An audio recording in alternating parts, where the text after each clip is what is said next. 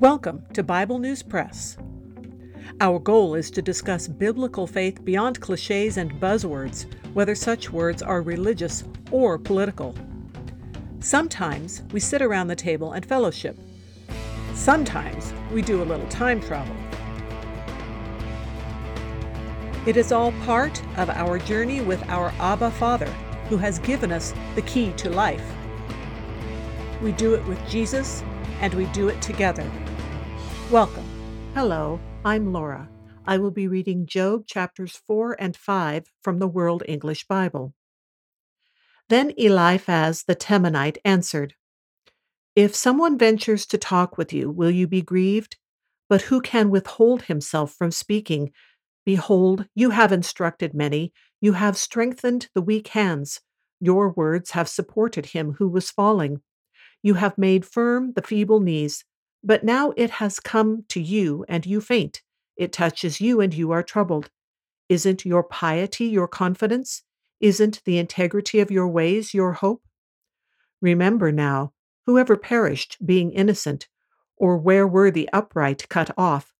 According to what I have seen, those who plow iniquity and sow trouble reap the same. By the breath of God they perish, by the blast of his anger they are consumed. The roaring of the lion and the voice of the fierce lion, the teeth of the young lions are broken. The old lion perishes for lack of prey. The cubs of the lioness are scattered abroad. Now a thing was secretly brought to me. My ear received a whisper of it. In thoughts from the visions of the night, when deep sleep falls on men, fear came on me, and trembling, which made all my bones shake. Then a spirit passed before my face. The hair of my flesh stood up. It stood still, but I couldn't discern its appearance. A form was before my eyes. Silence. Then I heard a voice saying, "Shall mortal man be more just than God? Shall a man be more pure than his Maker? Behold, he puts no trust in his servants. He charges his angels with error.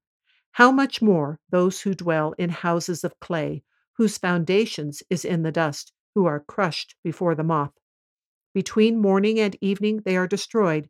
They perish forever without any regarding it. Isn't their tent cord plucked up within them? They die, and that without wisdom. Call now, is there any who will answer you? To which of the holy ones will you turn? For resentment kills the foolish man, and jealousy kills the simple. I have seen the foolish taking root, but suddenly I cursed his habitation. His children are far from safety, they are crushed in the gate. Neither is there any to deliver them. Whose harvest the hungry eats up, and take it even out of the thorns. The snare gapes for their substance. For affliction doesn't come out of the dust, neither does trouble spring out of the ground, but man is born to trouble, as the sparks fly upward. But as for me, I would seek God. I would commit my cause to God, who does great things that can't be fathomed, marvelous things without number, who gives rain on the earth and sends waters on the fields, so that he sets up on high those who are low. Those who mourn are exalted to safety. He frustrates the plans of the crafty, so that their hands can't perform their enterprise. He takes the wise in their own craftiness. The counsel of the cunning is carried headlong. They meet with darkness in the daytime and grope at noonday as in the night. But he saves from the sword of their mouth, even the needy from the hand of the mighty. So the poor has hope, and injustice shuts her mouth. Behold, happy is the man whom God corrects. Therefore do not despise the chastening of the Almighty, for he wounds and binds up, he injures and his hands make whole. He will deliver you in 6 troubles, yes, in 7, no evil will touch you. In famine he will redeem you from death, in war from the power of the sword. You will be hidden from the scourge of the tongue, neither will you be afraid of destruction when it comes. You will laugh at destruction and famine, neither will you be afraid of the animals of the earth. For you will be allied with the stones of the field. The animals of the field will be at peace with you. You will know that your tent is in peace. You will visit your fold and will miss nothing. You will know also that your offspring will be great, your offspring as the grass of the earth. You will come to your grave in a full age, like a shock of grain comes in its season.